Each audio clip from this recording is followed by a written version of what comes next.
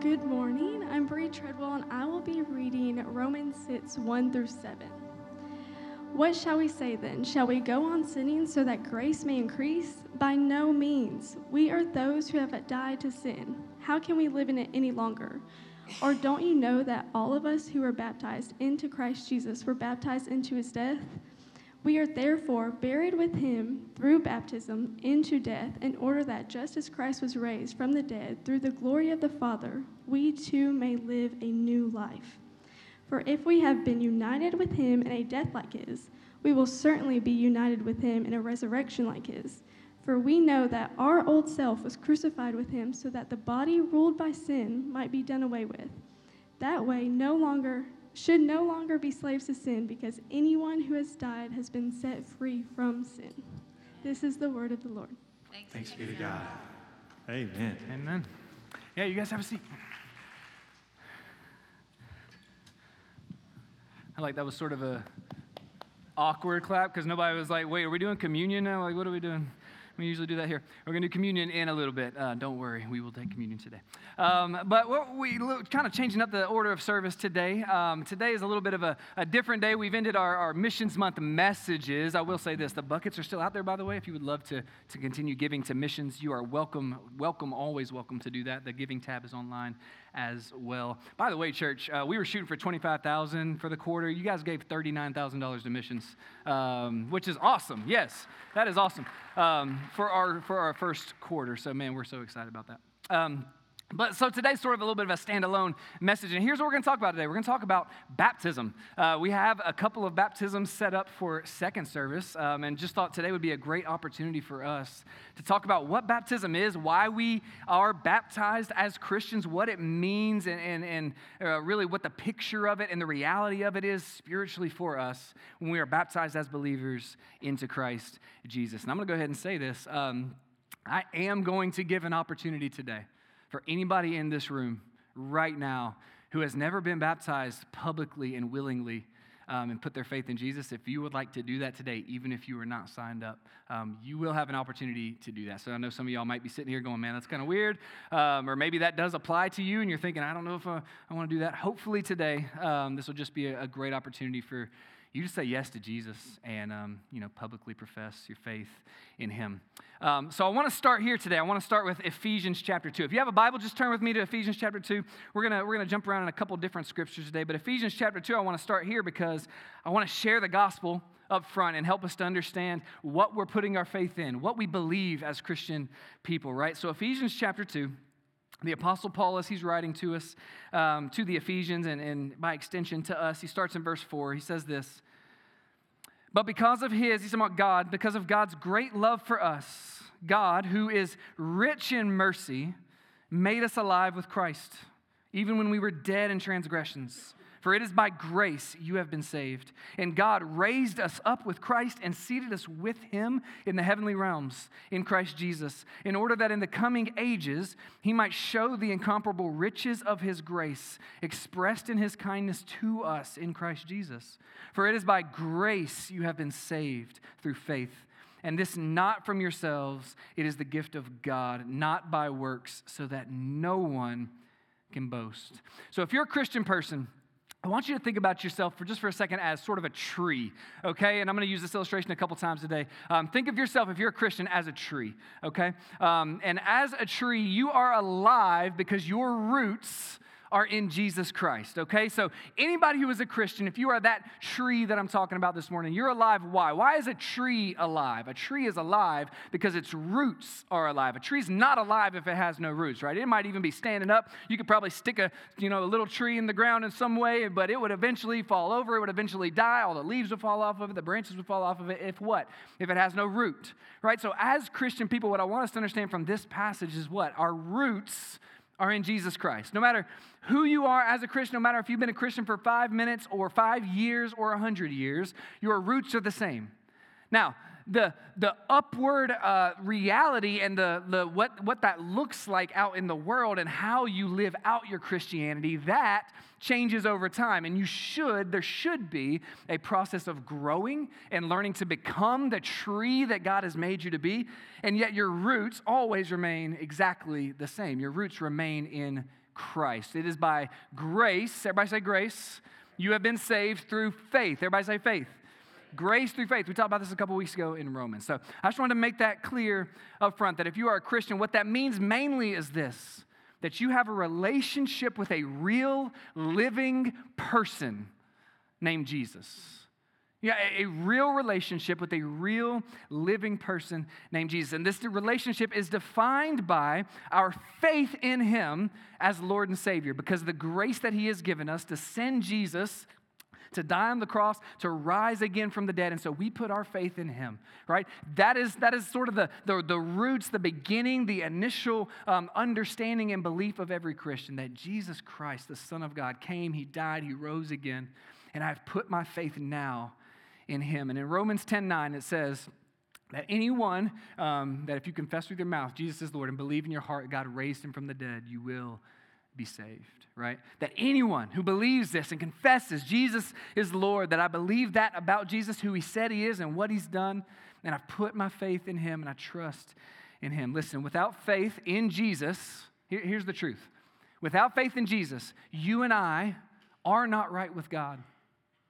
You can't be right with God without faith in Jesus Christ, his Son. I read you from Hebrews just a minute ago where the writer of Hebrews is trying to help us understand that, man, we cannot be in his presence without Christ, because Christ, as the Son of God, he bore our sins and died for those sins to allow us by his blood and now through his Spirit that lives in us to have free and eternal access to the Father.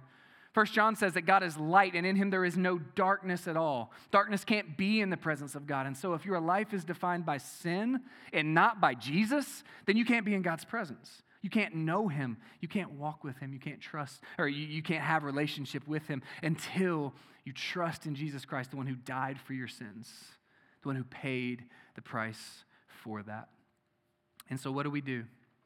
And I'm going to read Peter's answer to that question in just a second, but I'm going to go ahead and tell you what we do. If you want to become a Christian today, here's what you do. You repent. Repentance means you turn from sin. You turn away from a life of sinfulness and a life of, well, again, Paul says we were dead in transgressions and sins, that we live in our transgressions, we live in our sins, and we choose to turn away from that and put our trust and faith in Jesus Christ. Right? That's what it means to become a Christian. We repent, turn from sin, and turn to Jesus Christ in faith. And we confess, like Romans 10:9 says, we confess that he is Lord and Savior. That's what it means to be a Christian, okay? At the very beginning of all things. That's where our roots are in Jesus Christ. So I'm going to pray. Let's pray together. And listen, right now, if there's anybody in this room right now who you've never confessed Christ as Lord, as I pray, you can do that right now. That you can repent of sin and turn to Christ in faith. So pray with me. Let's pray. God, thank you that this gospel is true. Thank you that you have sent your Son, Jesus, that he came and lived on this earth 30 plus years, never once sinned, and that at the end of his life, he took our sins upon himself, and he died for those sins to pay the price for them. We deserve death, and yet he took it for us. Thank you that he rose again from the dead. And I pray, God, if there's anyone in this room right now who has never believed that before, that they would believe it now, that Jesus Christ, your Son, has paid for their sin to offer forgiveness to them. And there is no other way to be forgiven. There is no other way to be saved except by him and him alone. I pray that maybe somebody right now would put their faith in Christ, turn from sin, and trust in Jesus. And so God, now lead us in the rest of this message to see what it looks like now for us to confess that faith in baptism. In Jesus' name, amen. Okay, so that's the roots, right? That we put our faith in Jesus. Now, here's the question. What happens? What happens next as a new believer in Christ Jesus? Now, most of us in this room, I would assume, have already been baptized into Jesus. So this has happened to you at some point in your life. But where do we go from there? If you are a new believer, you've put your roots in Christ, what is that kind of first slope? So think about a tree again. If it's planted and the roots begin to grow, the roots grow in the ground before there's any outward evidence of it, right? The roots are there. But eventually we're going to see see what? We're going to see this little sprig pop up from the ground, right? We're going to see a little tiny thing like stick up out of the ground and say like, I'm alive, right? And it's going to be an obvious, open, evident thing that there's a tree down there, right? Even though we can't see the roots are there. And now this little thing pops up through the ground. You might even hear garden. Raise your hand if you garden, right? This is a beautiful thing, right? When we start to see the fruition of the things that have been planted. And so when our faith is planted in our hearts, when that seed takes root in our hearts of faith in Jesus Christ, what is the first evidence of that reality in our lives? And I believe scripturally speaking, the first public evidence of that would be a confession of faith in Jesus in public baptism. In baptism into Christ Jesus, a step of faith, as the New Testament kind of shows us, that is the necessary evidence that there is the roots of faith in our lives, right? So where do I get that from? Let's go to the book of Acts. Acts chapter 2 is where we'll start. And we're going to walk through we're not going to read them all, but we're going to see several places in the book of Acts where this happens. Now in Acts chapter 2, this is the beginnings of the church, right? The apostle Peter stands up, preaches this long sermon in front of basically all of Jerusalem, right? They're hearing all the apostles speak in different languages. This is an amazing scene.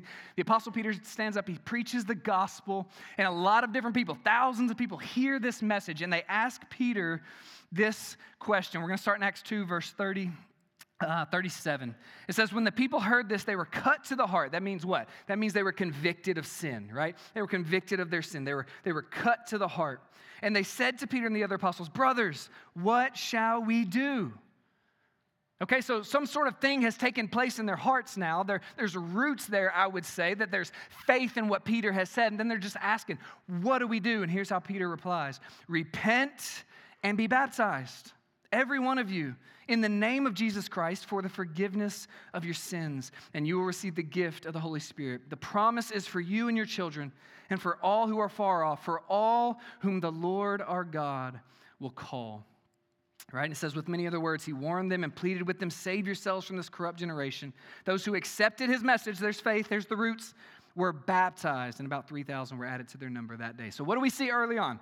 The very first Christian sermon ever preached. Peter preaches it, and then they ask, what do we do? And he says, man, you put your faith in Jesus, you repent, and you what? You be baptized, right? Repent and be baptized. Now, here's the question.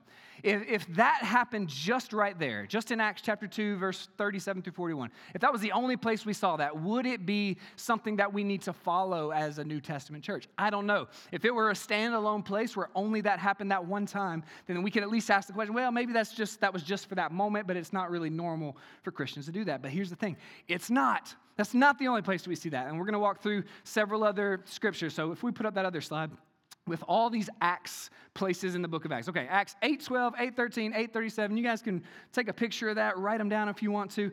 Here's what they are. In Acts 8:12, the Samaritans believe, they hear the gospel, they believe, and then guess what happens? They're baptized right after that. Acts 8:13, Simon the sorcerer believes, it says he believes and is baptized. Acts 8:37, an Ethiopian man hears the gospel, he believes it, and then guess what happens? He's baptized right after that. Acts 9:18, Paul, the apostle, hears the gospel from Jesus himself, right? He's blinded. He gets led into Damascus, and he gets there, and he spends 3 days. He doesn't eat, doesn't drink anything. And then finally, he regains his vision, and guess what he does? He gets baptized because now he has come to faith in Jesus. Acts 10:48, the Gentiles are baptized, it says, after hearing the gospel preached by Peter. So they hear the gospel, they believe it, and how do they respond? Repentance and baptism. Acts 16:14 through 15, a woman named Lydia, it says that God opens her heart to respond to Paul's message. Paul preaches to her. She hears the gospel, she receives it, and then she's baptized. Acts 16:31 through 33, Paul and Silas, they don't escape from prison. They're in prison. The prison door is open. They don't leave. But the jailer who was in there with them, he kind of asks, like, what can he do to be saved? And Paul shares the gospel with him. The jailer says that he believes the gospel, and then he is immediately baptized. Acts 18:8, many Corinthians hear the gospel, they believe, and they are baptized. Acts 19:5, the Ephesians hear about Jesus, they repent, and they are baptized. In every one of these conversion stories, here's what happens. Here's the method we see in the scriptures. Someone speaks the gospel to them. They hear the gospel, they receive it, and then they repent and are baptized. That is the way we see it happen in the Bible every time that it happens in the book of Acts as the new church begins. And I believe as Luke was writing this through the inspiration of God, he wanted us to understand that this is what it looks like to begin your new life in Jesus, right? That you have to hear the gospel. You have to hear it either preached or you read it in the scriptures some way that someone shares the gospel with you or you read it for yourself in the Bible. You hear who Jesus is. You hear what Jesus has done. You respond to that in initial belief in your heart, right? That's that root, right? That's what we're talking about, the root. And then as that sprig comes up out of the ground, that's you going, hey, I believe that, and I want to take my step of obedience to be baptized into Christ Jesus. This is how we see it play out every time it plays out in the New Testament, in the book of Acts. Do you think it's important? Here's a question. Do you think it's important then that we believe in Jesus and respond in baptism? What would you say? I think so, right? If every time we see it happen in the book of Acts, that's how it goes down, the same way every time. Gospel, belief, baptism. Gospel, belief, baptism. I bring this up today because I do know that some Christians today kind of skip over the baptism part. I think there's a lot of people, and maybe you are one of them, who you've heard the gospel, and you believe in Jesus, or you've said that you believed in him for a long time, but you kind of just skip over that part of saying yes to him, sort of in that public confession of faith and being baptized. I believe it's very important that we do this. Okay, now let's go to Romans chapter 6. And here's the meaning of baptism. That's the method. That's sort of like how we see it happen. Here's the meaning of baptism. Acts chapter 6. So in the book of Acts, Paul, and Bree read this for us, and we're going to get here in a couple weeks again as we jump back into Romans. But here's what Paul says as sort of the meaning of baptism, what baptism is all about. He says, I'm going to start in verse 3, Romans 6. He says, don't you know that all of us who were baptized into Christ Jesus were baptized into his death? We were therefore buried with him through baptism into death, in order that, just as Christ was raised from the dead through the glory of the Father, we too may live a new life. If we have been united with him like this in his death, we will certainly also be united with him in his resurrection. For we know that our old self was crucified with him so that the body of sin might be done away with, that we should no longer be slaves to sin, because anybody who has died has been freed from sin. That language is important that he's using, right? Death. He's talking about dying, right? And I want you to picture a person being baptized as he's talking about. When you're baptized into Christ, what are you doing? Like you're laying down. What's the picture here? It's dying. He's saying we're baptized into the death of Christ in order that we may also receive what? The resurrection of Jesus. So he's painting a picture that sort of baptism illustrates for us. He says, now if we died with Christ, we believe that we will also live with him. We know that since Christ was raised from the dead, he cannot die again. Death no longer has mastery over him. The death he died to sin once for all, but the life he lives to God. In the same way, I love this verse, count yourselves dead to sin, but alive to God in Christ Jesus. That is the picture of baptism. That is the meaning of baptism. So we saw the method of baptism. I hear the gospel, I receive it, I'm baptized as a confession of my faith. And now Paul has given us the deeper meaning, the spiritual reality underneath. So listen, when we see somebody get baptized, we're seeing a person getting, dunked underwater, immersed in water. That's what we're seeing, sort of this physical expression of the faith that's inside of me. But there is something, I believe, something deep, something spiritual happening in the soul of a person who confesses Christ as Lord and is willing to die to self and kind of confess, and not only confess, but sort of take part in the death and the resurrection of Jesus. Is that not the picture that Paul's painting here?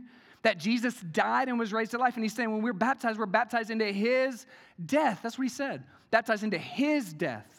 Jesus' death. When you are baptized, when you go under that water, you are identifying publicly with Jesus. He died for me. And so I'm dying. Jesus died for sin. I'm dying to sin, right? Y'all get that? Jesus died for our sins. I, in my baptism, am dying to my sins and being raised in eternal life, right? So you are publicly identifying with your Lord and Savior, Jesus. You're not just saying in your heart secretly, yes, I believe in that, but now you're saying publicly, yes. Again, the sprig has come out of the ground. You're going, I'm here. I'm alive. I believe in him. I'm dying to my sin, and I'm living for Jesus. That's a picture of repentance, is it not? Dead to sin, alive in Christ. That's the meaning of baptism. So that old life, Paul says, is buried with baptism, buried in baptism, and the new life is resurrected in Christ. A note real quick on this. This is why I believe and why we believe at Eastridge that immersion underwater is the proper way to be baptized, okay? That's the New Testament picture that we get. Jesus was immersed in water. Any of the stories that we have in Acts, there seems to be no indication that anybody is sprinkled, that they're only immersed. And that's why we practice immersion. And because I believe the symbol really does matter. Again, we're laying down. We're dying in the water, watery grave, so to speak, and we're coming out of that water, Paul says, resurrected to new life. Now, this is not to say, and I don't want you to misunderstand me, I'm not going to go so far as to say, because I don't think the New Testament does, that if you were sprinkled, like willingly repented of sin and you were sprinkled, that you're not saved. I'm not saying that, okay? I'm not saying that. I'm not saying that baptism doesn't count. I'm just simply saying what we see in the New Testament is immersion. And that's what we practice here at Eastridge. What certainly does count is repentance and obedience to Jesus and faith in his name on the part of the believer to turn from sin and publicly confess Christ as Lord. I would say this. If you were, and this is just maybe for a couple of y'all in here, okay? If you were immersed or sprinkled as an unwilling infant or child, unwilling being the key word there, then I would say that's a conversation I would like to have. And maybe today, God's just kind of putting that on your heart, something to think about that. Maybe you didn't choose to make a public confession of faith, as we see in the Bible. And baptism is about repentance, right? We have to be able to understand sin and be able to repent of sin in order to make that confession. I think it's at least confusing, right, to baptize children who can't make that public profession of faith. And so I would just put that out there. If there's anybody in here that's the case for you, maybe as a young child, or you don't really remember it, or you know you didn't really kind of willingly make that public profession of faith, I think it may be beneficial for you to take that step, to say, I want to do that public. I'm not saying you're not saved. I'm not saying you're not going to heaven. I'm not saying that. The Bible doesn't go that far. But I am saying that there may be some, and I think Paul hits on this in Romans 6, right? There may be some power over sin that you might be missing in your life. Because he does say that, right? In the same way, count yourselves dead to sin, but alive to God. Like count yourselves. That's a willing understanding that I have died to sin and now I'm raised to eternal life. And if you never did that willingly, I think you might at least be missing that part of the meaning of baptism. And that's very important for us. Does that make sense? I just think for us as believers, this is why baptism is such an important part of our faith. That we can always point to a day when I said, I reckon myself dead. I'm dead in that water. Y'all, I died in a hot tub when I was 8. That's where I died, right? Like when I was 8 years old, I said, yeah, and I remember that, and I know that I chose to follow Jesus in my heart and to publicly confess that. And I want that for every one of you. I don't want you to have some baptism that you don't remember, and I don't want you to always be walking through your Christianity, not ever like having the confidence that I've publicly said yes to Jesus, that I've sort of hidden that. I've kind of backed up, and everybody kind of knows I'm a Christian, I think, maybe, but it's really more of a private thing between me and him, and I've never actually done that before my church family. Guys, I think there's a confidence and an assurance from us obeying Jesus. And so a few other reasons to be baptized would be that. One, Jesus modeled it. He was baptized. In all the Gospels, we see him immersed in the Jordan River by John the Baptist. He commanded it, Matthew 28. And baptism into Christ is the mark of the people of God. Galatians 3:27, it says, clothe yourselves with Christ in baptism. Right? It's actually the mark of the people of God. In the Old Testament, Israel, it was circumcision. In the New Testament, it's baptism. That we are baptized into Christ willingly through repentance. It's a baptism of repentance into Jesus. And that's the mark of the Christian people. So quick illustration about that. Raise your hand if you've been to a wedding. Okay, cool. If you've ever gone to a wedding, the pastor does the wedding, right? So when I've married people, you come up and we're talking before everybody, and we have this moment where they do their vows, right? So I talk to the guy and I say, do you take so-and-so? Do you, to have and to hold, all that kind of stuff. And I talk to the woman, do you take so-and-so, to have and all the things, right? They make their vows before everybody. They commit to one another, right? They say, yes, yes, yes, I belong to him. She belongs to me, whatever. Like, we belong to one another. That's sort of the illustration of faith, right? The roots are there. We have made the confession, but yet there's something else that needs to be done, some sort of physical expression of that relationship. And what is it? Right after the vows comes what? The rings. There's an outward expression of the inward reality that has just happened. The inward truth is we love each other and we're committed to each other forever. The inward reality of faith is that I love Jesus and I'm committed to him forever. But then there must be an outward expression of that, right? The outward expression of baptism is like the giving of the rings. Now, wouldn't it be silly if you were at a wedding and we got to that part and we said, okay, yes, yes, I do, and all the things. And then we get to the ring part and I said, okay, we'll call this guy John. John, do you want to put this ring on her finger? As a symbol of my vow. That's kind of the language we use. I give you this ring. With this ring, I thee wed as a symbol of my vow. And he goes, you know what? Honestly, I'd rather, okay, listen, I love her and everything, and that's all good. But can we just kind of keep this between us? I don't want to wear a ring because then people might know that I'm married. And if people know that I'm married, that'd be kind of weird for me. I'd rather just really kind of keep it quiet. I don't want anybody knowing out in the world that I've given my heart to this woman. Would she feel honored? Ladies, would she feel honored? No, right? And that'd be weird, wouldn't it? Like, it'd be silly, and everybody be at the wedding be like, why? Like, what are you talking about? You just made this commitment, and you said, like, yes, in my heart, I love you, but and yet I don't want to do the outward physical thing that symbolizes the love that we share now together. Guys, in the same way, that's, I think, a good illustration to think about how it would be if a person said, you know what, I believe in Jesus, but again, I just kind of want to keep that between me and Jesus. And I don't want to be bad. Like, that seems archaic. That seems dogmatic. That seems weird. Like, why would I don't want that kind of ball and chain on me like a ring might be, right? I want it to be like, yeah, I can kind of have that faith in my own heart, but I don't need to publicly do anything. I think it would be the same thing for us. And so I want to shift a little bit, just as we kind of wrap this up, to talk about communion for just a second. So there are two what we call sacraments. Sacraments would be the two things that we practice as a church. Baptism and communion would be the two sacraments that we practice as a church. Most churches still practice those two sacraments to this day, baptism and communion.